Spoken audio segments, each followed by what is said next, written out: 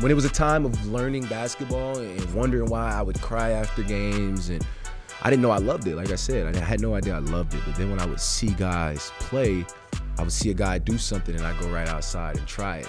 And then I'd be like, oh, I got that. And then as soon as I would have a game, I would try it and it'd work. And I'd be like, okay, I'm gonna put that in my bag. That works.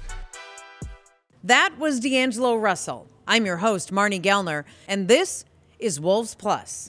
I'm on the hustle for the glory, on the grind for the crown. Not to hustle if you want to, if you do, you're going down. Oh! Great catch, great finish. Towns to Gobert. Come on now.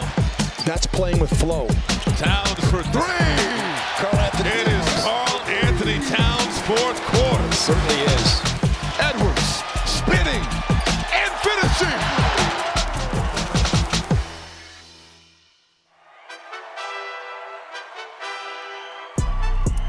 D'Angelo from Louisville, Kentucky. I know you're really proud of your hometown, but it was also a kind of a rough place to grow up. When you think about Louisville, Kentucky, what do you think about? I mean, you think of that. It's simple. I mean, it's hard to make it out. Definitely from where the area that I grew up in. A lot of kids, a lot of talent. Football, basketball, baseball, not a lot of pro sports. So college is like a big dream, you know. So to make it past college is an even bigger dream. Obviously, Muhammad Ali's, you know, a representation. I mean, it's just home for me, honestly. Whenever I can get back and try to show my appreciation to where I've come from, try to do that as well. So it's great. You described it on a podcast you did for the Big Ten Network as there were probably 20 different gangs within gangs in the area, but sports was a motivation to get guys that weren't on the right path. There were two routes down that road. It was either in jail or the graveyard. That's a description. You did your research on that. That's a throwback right there. That Big Ten Network. That's a throwback. That's a good description of Louisville. For sure. I mean, obviously you have gangs everywhere you go. But like I said, a big deal for us was we didn't really have pro sports. We didn't see those dreams, you know, to think bigger and be bigger. It was either get a job or play for U of L or Kentucky, and that's it, you know. And to make it and get to explore other parts of the world, from basketball, living in Florida and just traveling to all these different cities and being exposed to that, it allowed me to come back and know that there's somewhere else to go, you know, knowing that I wanted to get out of the city, and that was my motivation. And sports was your way out. And so when you started playing basketball, you had talked about in the Slam magazine, in that article when you're on the cover in 2019, that you got your first rim in your granny's backyard, and that you used to play all the time. You used to shoot really high, too, because you were smaller. And you said all of the kids would come over and play, and they started calling me Rainbow. Wow, you did your research for sure. That's an early nickname for you, Rainbow? It was just a backyard nickname for me because I was younger than all. I had older brothers and older cousins, and the neighborhood would make their way over to our backyard once we had the rim.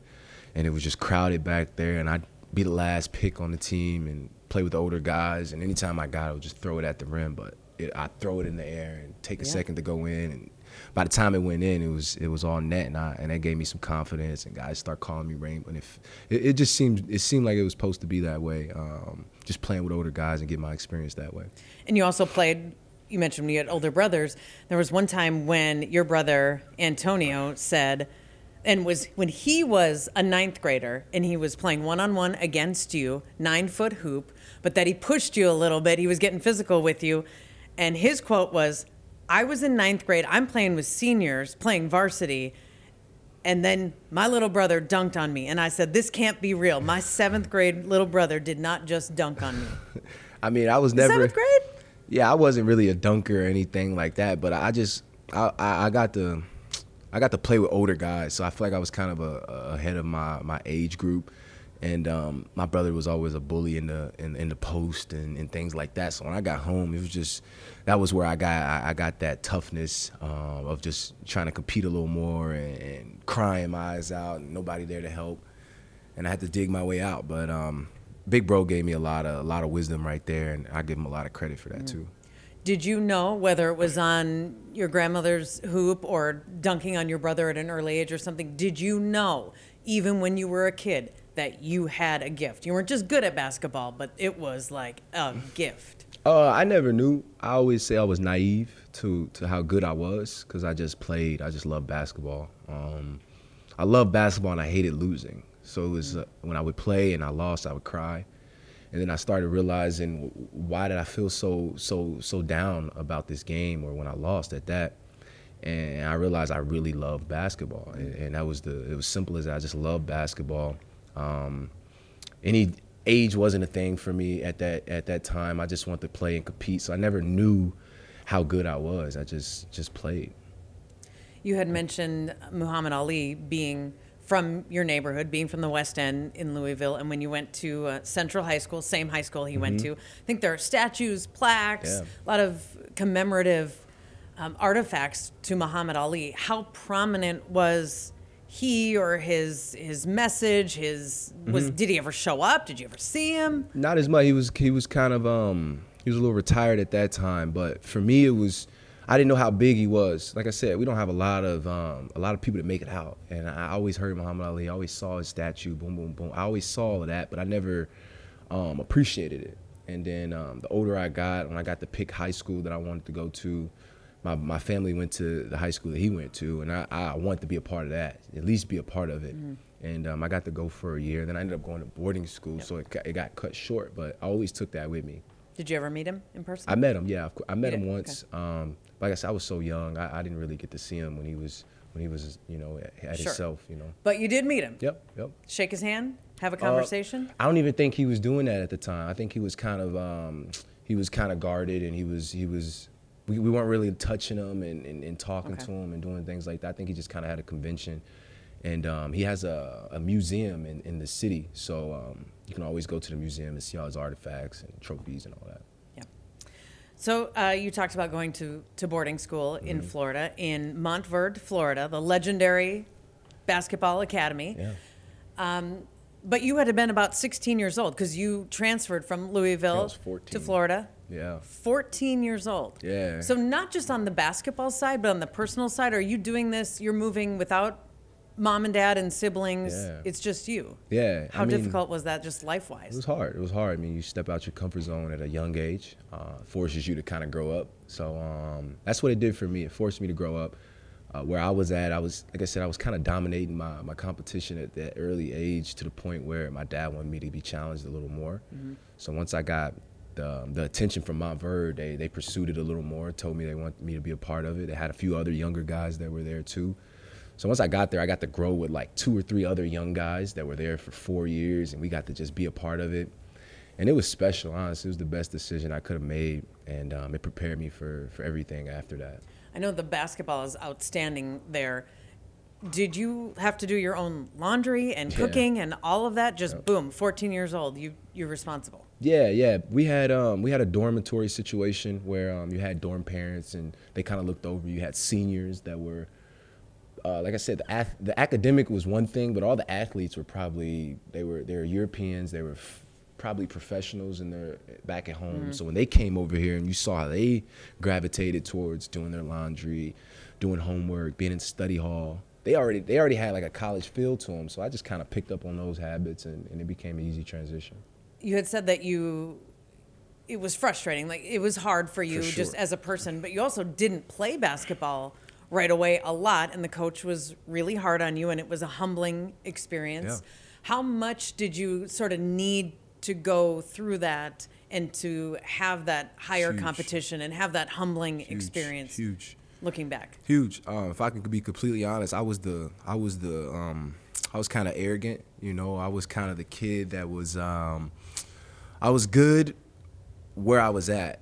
Once I got exposed to the outside, the cities that are closer to me, the states that are closer to me, the Ohio's, the Indiana, and I seen the guys, there was another level to this, but the area that I was in, I was kind of the best, and I kind of got treated like it, so it helped. It was a gift and a curse. I developed this where I thought I was the man, so then when I got to Montverde, I was humbled. I had a lot of seniors on my team that kind of beat me up in practice every day. Never dominated practice. I was a top 5 kid or whatnot. Never looked like it ever. I wasn't athletic. I wasn't strong. I wasn't fast. So I never looked like who I was or what people heard. So once I started learning from that, and coach started giving me some positive encouragement after getting my butt kicked all night in practice and things like that, I started to get a little more confident, started to play a little more, and I just kind of took advantage of the opportunity, and that's when my confidence just was out the roof. And were you not always the point guard? You were an off guard or a shooting guard or some version of a combo guard? Correct. I never played point guard until I played point guard a little bit in AAU, but that wasn't my comfort zone. And then when it came to being recruited from universities, my college coach that I was interested in the most at Ohio State, he said, if you come here, you're going to play point guard. And it scared me. I was like, really? Yeah, because I never played. This was my junior year. He told me this. I ended up committing. And he was like, once you get here, I'm putting the ball in your hands if you like it or not. If you don't like it, don't come here. I'm telling you. And I was like, man, I want that, but I don't know if I'm ready. So that summer, I just kind of worked on my handle. Then I finally got put in a position where I had to play point guard at Mount Verde, and then I liked it, and I had some success. And I always could pass, so it was an easy transition. The hard part was figuring out when to pass and when to shoot. So it was a good transition for me. And I feel like you still don't even give yourself the label of point guard. Even if you start as the one, you're still a guard. You're a shooter. You're a basketball player, Exactly. but you don't like the point guard. Like, you don't label It's not yourself that I don't like way. it. It's not that I don't like it. I just don't feel like that's the word for me. Okay. I know what point guard looks like. I know what a shooting guard looks like. And for me, I just feel like that's not the best way to explain my game. What is? Combo guard? I like the combo. I say hybrid. I heard someone say be a basketball player when I was really young. There's no position, just be a basket. And I never understood what that meant. And then I realized there's basketball plays that you can make at any position. You can set a back screen and just be playing basketball. You set it down, you could slip. There's elements to the game that you got to learn as well. And that's what allowed me to study that part. And it allowed me to be better basketball player, not just a point guard. You ultimately did choose Ohio State, played your year there, and then in 2015, you're the second pick of the NBA draft. And at that time, obviously, you're ready for the NBA, and you know you're ready. And now, as you head into year 8 in the NBA, looking back, in 2015, how ready or not were ready. you for the NBA? I wasn't ready at all. You were not ready. No, more or less my body just wasn't ready for 80 games. It wasn't ready for the toll that your body.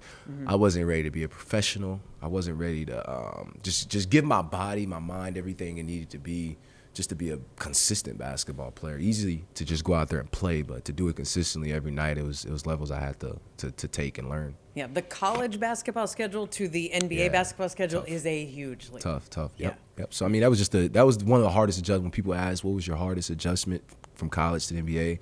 I always just say that. Just learn how to be a professional. You try to be prepared for what you're going into, but you don't know what to expect. So it's hard to be prepared. Yeah, it's hard to tell people what that's like to travel and play that Gotta number go of through it. games and all the back-to-back. Yeah, until you go through it. And then you learn your routine, right? For sure. When to sleep, when to nap, what to eat. Or how important it is. How important it is. You learn it, you hear it, but you don't realize the difference that it'll do for your game until you commit to it. And you didn't realize that until you were in it. Yeah, maybe 4 years in. 4 years in. Yeah, honestly. I mean, I always wondered why my like I would see guys around the league, I would see their growth just kind of and my growth was just kind of, just as far as a player. And obviously situation could play a part and things like that, but once I realized that there was levels to taking care of your body and your mind and things like that, that's when I committed to it. That's when things clicked differently for you. Yep, for sure. Yeah. So I want to go back to when you were traded from Golden State to Minnesota, because I'll never forget it in February 2020, because there was almost a euphoria around here, and I can still picture you in that plane landing at Signature and the camcorder and Carl there, and just it was like this. It was very welcoming. Yes, welcoming. their arms were wide open. Yeah. There could have been a I band never out felt there that. welcoming you. Never felt that. So for me, that was huge. I could have done that anywhere. I could have been in, you can name it, the worst city. And if they opened their arms like that and just welcomed me in, I'd feel like I was right at home. Because I've been moving for so long. Mm-hmm. I mean, you could take the NBA part, but before the NBA, I was in boarding school at 14. You know what I mean? And multiple middle schools and things like that. So it was just kind of loving the fact of having some type of stability, of being somewhere that wanted you, Sure. So it was cool. Does that memory feel like yesterday or a lifetime ago?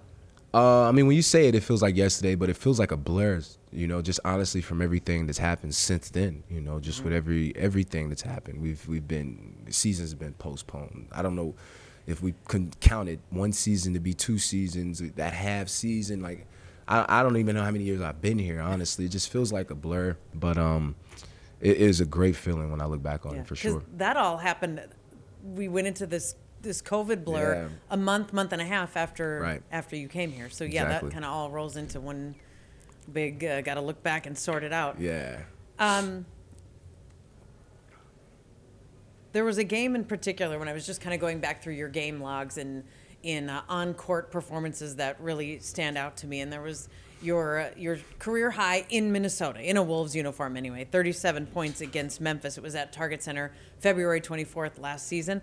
You had 23 points in the fourth quarter alone of that game. So 37 for the game, but 23 in the fourth, 8 of 12, 3 assists, 0 turnovers in 12 minutes. That was your fourth quarter. Does that game, as soon as I say it, is that clear to you? Or are you like, yes, I know that game. I know what I remember, did, yeah, how of it course. worked. I remember the game, of course. But it wasn't like that. It wasn't when I was in the game. It didn't feel like that. You know what I mean? It didn't. I was just kind of in the moment and just taking what was given to me. If I can remember vividly, our team was just moving the ball and we were just playing and it just found its way to the open guy, and I happened to be the open guy that night. So that's a great feeling, and that's what our team's all about. Honestly, we got so many weapons here in Minnesota that it's a process to figuring it out, and once we do with the new pieces, I think the sky's the limit for sure. Last season, there was a point when you, for lack of a better term, I'm just going to say called out the fans, the Wolves fans. Yeah. And part of it was for good reason. It had been pretty quiet at Target Center. That could have gone one of 2 ways.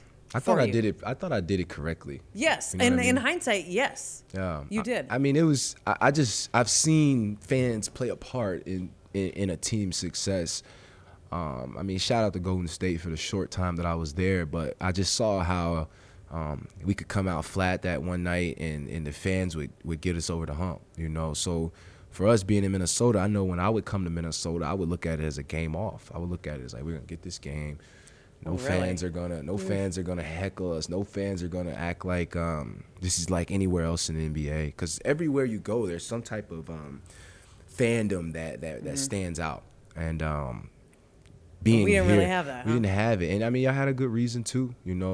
Just inconsistent seasons and success here. I understand. But just for us to be building what we're building, and me to have me to see it somewhere else. A lot of people that are here have only been here. Right. So for me to see it somewhere else and come here, I couldn't sleep knowing that our fans could have been better when we're trying to build. We're trying to rebuild. Well, the fans did respond. Yes, heck yeah. Shout out to you guys. They heard it and they were like, you know what, he's right, and they showed up and they stood to the first basket and they were with you. Yeah. Do you feel like that created some kind of a bond or some sort of this mutual admiration or appreciation between you and the fans because of the way that whole thing played out? For sure. I mean, it makes when the fans are energetic like that, it allows players to be energetic like that. It makes players want to, if there's an exciting play, shake the fans' hands. If we win a game, celebrate on the scoreboard. Like, it makes you want to do. They pull you towards them when you feel that energy. And I felt it, and it gets guys going. You could be 0 for 10, and you make that one shot, and fans are saying and happy and can't wait. Come on, you feel that, and I just think that's what all we were missing. You have the celebration, the Yep. ice in the veins, and I was trying to figure out how that started. And you had said it's something your dad said when you were growing up. You said that your dad told you have to be prepared for big moments. You got to have ice in your veins. You got to have no feelings. You have to go out there, play your hardest, and do what you do. That started around age 15 for you? Like, you started mentality of ice in the veins? Actually, I did. There's a funny clip on YouTube of me. We're playing in I think it was the Dix National Championship in high school. And I did it, but I never done that. It was just natural. And they brought the clip back from when I was in college, maybe done it. And then and when I got to the league, I did it. It was never really, I never thought about that. It was just kind of a mentality, honestly, of just playing fearless and trusting your craft and things of that nature. And it allows you to kind of blossom in the big moments. You know, when guys may be nervous and shaky, you're kind of just enjoying it, you know, and it's a good feeling to have. And it all originated from things your dad was telling you, Yeah. like putting that together? I mean, there's a point in the game where you don't say that play loses the game or that play wins the game, because it's a lot of plays that dictate that. But when the game's kind of on the line and you need a box out, and you get the box out, then you may need to score. There's always a point where you need to score. You need to make the right play. Having ice in your veins can be that assist. You know what I mean? Having ice in your veins can be that tap out for the rebound for this guy to get the three. You know what I mean? It's little plays that dictate winning or losing that I feel like you got to be locked in and embrace those moments and want to make those plays. And I just feel comfortable in that setting. Doesn't always have to be the shot. Yeah, it doesn't. I just happen to be a guy that makes shots, not a guy that's making the 50-50 play. You know what I mean? Well, that's not what I'm known for or whatnot. Right. So, you were asked on a podcast about which players you watched video of when you were a kid. And the answer you gave was 2 players, John Wall and... No way. Mm-mm. Really? Yeah, I wasn't. I'm sorry. I wasn't. He just wasn't a guy that I tried to watch guys I could relate to. Okay. So, and he was a little too fast for me to kind of relate to him. But he's a killer, though, for sure. Okay. Well, we may cut that part. For sure. But let me give you the other player. Who? Because he's a teammate of yours now. Okay. Austin Rivers. Yeah. You had said that he had one of the best mixtapes out there. So that's what I said. I said those two had the best mixtapes. Oh, okay. But not necessarily that you were watching them to emulate them. Okay. Man, I try to give Austin his flowers all the time, because I was a guy in Florida. I was watching him kind of become this guy and then go to Duke and thrive and then get drafted. I'd play with him on 2K because I was just kind of in awe. I was a fan. Still a fan, but when I saw him in high school and just the level of impact that he had in the game and how many shots he'd make in a row at the game or how many plays he'd make in a row, I was just like, there's levels, you know. He was one of the first guys I kind of seen just skyrocket like that and be that. So now as his teammate, have you ever told him that? Yeah. Okay. I can't help it. Like I try to be the guy that is just super honest. You know what I mean? If I'm a fan, I'm going to tell you, you know, in our league, a lot of guys it's not cool to be like a fan. You know what I mean? It's kind of, we're all competing. You're trying to reach the newest height you could possibly reach. And being a fan and playing against these guys, hard to do that and give these guys respect at the same time. Like, so for me, whenever I get the chance to give guys their flowers and show how much I appreciate them, I can't help it. And I love to hear it, because if I had said, hey, Nate, tell me who D'Angelo Russell used to watch video of, I don't think a lot of people would say Austin Rivers. Yeah, so I love to hear that. For sure. No, I just, when it was a time of learning basketball and wondering why I would cry after games, and I didn't know I loved it. Like I said, I had no idea I loved it. But then when I would see guys play, I would see a guy do something and I'd go right outside and try it. And then I'd be like, oh, I got that. And then soon as I would have a game, I would try it and it worked. And I'd be like, okay, I'm going to put that in my bag. That works. And Austin was a guy that I seen doing the double jab and the right to left cross and the hezzy pull and all that. And I would put all that in my bag. Things that you could do that fit your style and your talents. For sure. Yeah. Yep. You have a lot of tattoos. And I'm guessing they all have meaning. They all have purpose. What was your very first? When was it? How much thought went into it? Was it difficult to be like, okay, I'm actually doing this. I'm going for it, because it's pretty permanent. Yeah. I was young. Not a lot of thought into it. I think I kind of Googled it at the tattoo parlor. That's how much thought. Yeah, it wasn't a lot of thought. You were already at the place. Okay. I have like a chest tattoo that just was so random. But funny story about it, my dad was he swore I would cry. So he was all about letting me get it done and things like that. And he told me, if once you commit to college and qualify and you got everything locked in, I'll let you get your first tat. It's okay. And I was committed. I got my test score, ACT, all that. I was locked in, and I came home and got my tat. And it was the biggest deal in the world for me, like, because I always wanted tats, and I wanted them young. I didn't want to wait until I got older. It didn't seem that cool. So I mean, that was my first, and then it was addicting, and the sky was the limit from that point on. Did you have a plan from the very beginning? I how kind they of would match up. Nah, I was always just big into art. Okay. So a lot of my pieces are art, and I just kind of mesh them together, and whatever it looks like, they're all pieces. So I appreciate it. Are you still adding to this day? Yeah, here and there, whenever I get a bug to just want to get some ink done. I got, like you said, I got my son, so I'd love to get his name or some type of representation right there. Yeah. Yeah. Well, they all have meaning. That would be meaning. Definitely. Yeah. I'm fascinated too. I don't have any tattoos, but I find myself a lot of times staring at people who have multiple Yeah. because it is art. And Yeah. sometimes I can't believe how the color or how that connects to that or what does For that sure, mean. for sure. So if I'm ever staring at you, No, it's for fine. good reason because I'm trying to figure out why it says time or now right Yeah. here on your shoulder. And I'm like, what is that? Where's the rest of it? Yeah. Where does it end? Where does it begin? I mean, I just, like I said, I got the bug. And once I got a few pieces, I continued to get them when I felt it. Now that's a funny one too. When I got traded to Brooklyn, it was during my contract extension, and I just had this click in my mind, just more or less, you got to get this done. Like you got to lock in, like I said, committing to my craft Sure. and my sleep and my eats and all of that. And that was just a reminder for me. Just like every day you wake up, you brush your teeth, you might see it, and it's just, you got to commit to it. You got to lock in. That word, now. Yep. Yep, it's right here on your the front of your shoulder. Yep. Okay. Interesting. I have read you have a love for dogs. Mm-hmm. True? Yeah. Yes.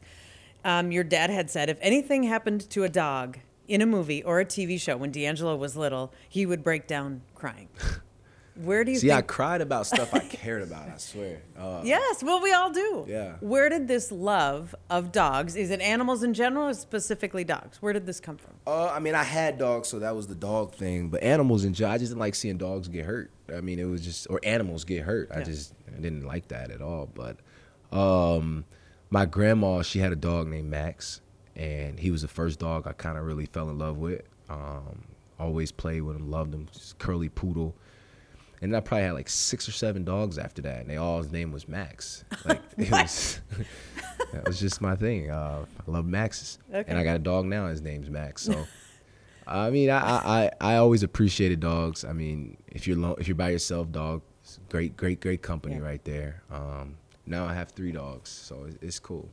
Max, and... No. No. Max, Molly, and Nino. Okay, so you did veer away eventually Yeah. from Max after Only because 7 she was a girl dog, and I didn't think that would make sense. Okay. Did you want to be at one time or maybe think about it a veterinarian when you were I did. a kid? That was my dream for sure. I Really? always told my mom I wanted to be a vet.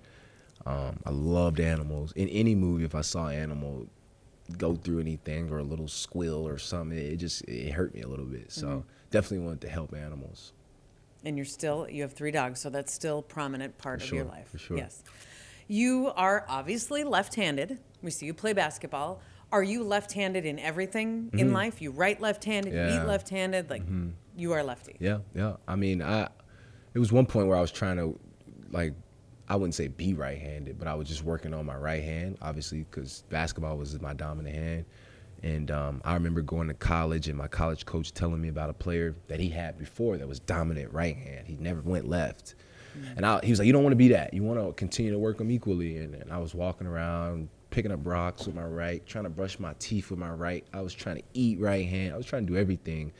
And then it just slowly started to feel comfortable. So I used to have no right hand, couldn't do anything with my right hand. Now it feels a little equal. Is that a family trait? Parents, brother, No. sister, you have anyone that's left-handed? No, I think I'm the only one. Really? That's Yeah. very unique. It is. I think I'm the only one for sure. Yeah. I do like daily activities left-handed. I write left-handed and I eat left-handed, but my sports are right-handed. But when I was in school, the notebook, it was very difficult. Yes, The coils or the yes. pencil, you're just Yes. spreading everything. Did you have that in school yes, too? Yes. I mean, it was tough. I mean, you always had markings on your paper from the pencil or whatnot. But it's like I said, it's a gift and a curse, being left-handed and teams trying to scout for you and send you the opposite way or forget you're left-handed because they're used to all these right-handed players. And it worked out. Yeah, I feel that as a defender, Yeah. it just takes a minute to remember. Oh yeah, he's going to shoot the longer you're in the league, the more people remember you're left-handed. You know, but Of once you course. first come into the league, everything's easy, it's simple because they're not catching on. But it's a gift and a curse, honestly. When I'd read you started playing golf too Yeah, a yeah. Mm-hmm. couple of years ago. Did you continue? Are you still? I mean, not Yeah. in season, but Yeah. you picked it up. I love it. I love You it. love it. Yeah, I love golf. I mean, it was more of a during COVID. What was something we could do Sure. and just keep our minds going. And a lot of my friends picked it up, and yeah, I'm invested. I got the golf bug, and I try to get out as much as I can without my girlfriend getting too mad. I try to squeeze it into my schedule without it being the only thing that's going on in my schedule. But it offers a sense of therapy for me, honestly. When I'm on the course and the course is lovely, the weather's nice, and I got my friends out there, Yes. and it's the vibes right, a little music.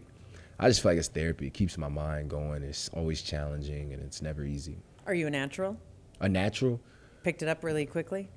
People say that. But obviously I want to be better than what I am. So, I mean, I don't know. I have no idea. Every day's different. You swing left-handed, I assume. Yeah. Mm-hmm. Yep. That's a little bit too difficult too, because you're watching YouTube videos, I'm sure, and your And you gotta- wrist and elbow, and you're trying to. I try Do to stay away opposite. from the videos, though. Do you? The YouTube videos on golf, it'll have you trying so many different things. Oh man, and it's oh, just you could not be on there worth for it. hours, days. It's not worth it. So I try to get one coach that I can mess with and have him come see me and things of that sort. But I love golf. It's addicting. It's addicting. And especially, I feel like professional athletes, when you're used to being the best at what you do, you start golf and then you can't stop until you are great. It's frustrating, for sure. A blessing and a curse. Yep. I want to congratulate you, before I let you go, on your baby boy. Thank you so much. Born at the end of September. Yes. You got a whole new world in front of you. I know you know that. Yes, thank you so Congratulations much. on Thank baby you. boy. Shout out Riley Russell. It's my guy. Oh, sweet. Thank you. We're going to leave you with the questions I forgot in my bag. So Okay. give me 1 second. Let's do it. My phone? Oh, appreciate it. I thought maybe you just dropped it. Here you go. It was running away This from me. is just the quick finish. So, Let's do it. Free, you just waiting to escort, or you okay? Yeah, I'm Okay. We just watched the video as well. Oh, okay. I appreciate that. Thank you.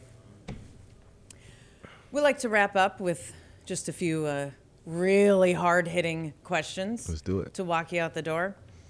What was your? Yeah. I like those. It's a hot seat, but they're cool questions. Let's do it. We're gonna workshop that.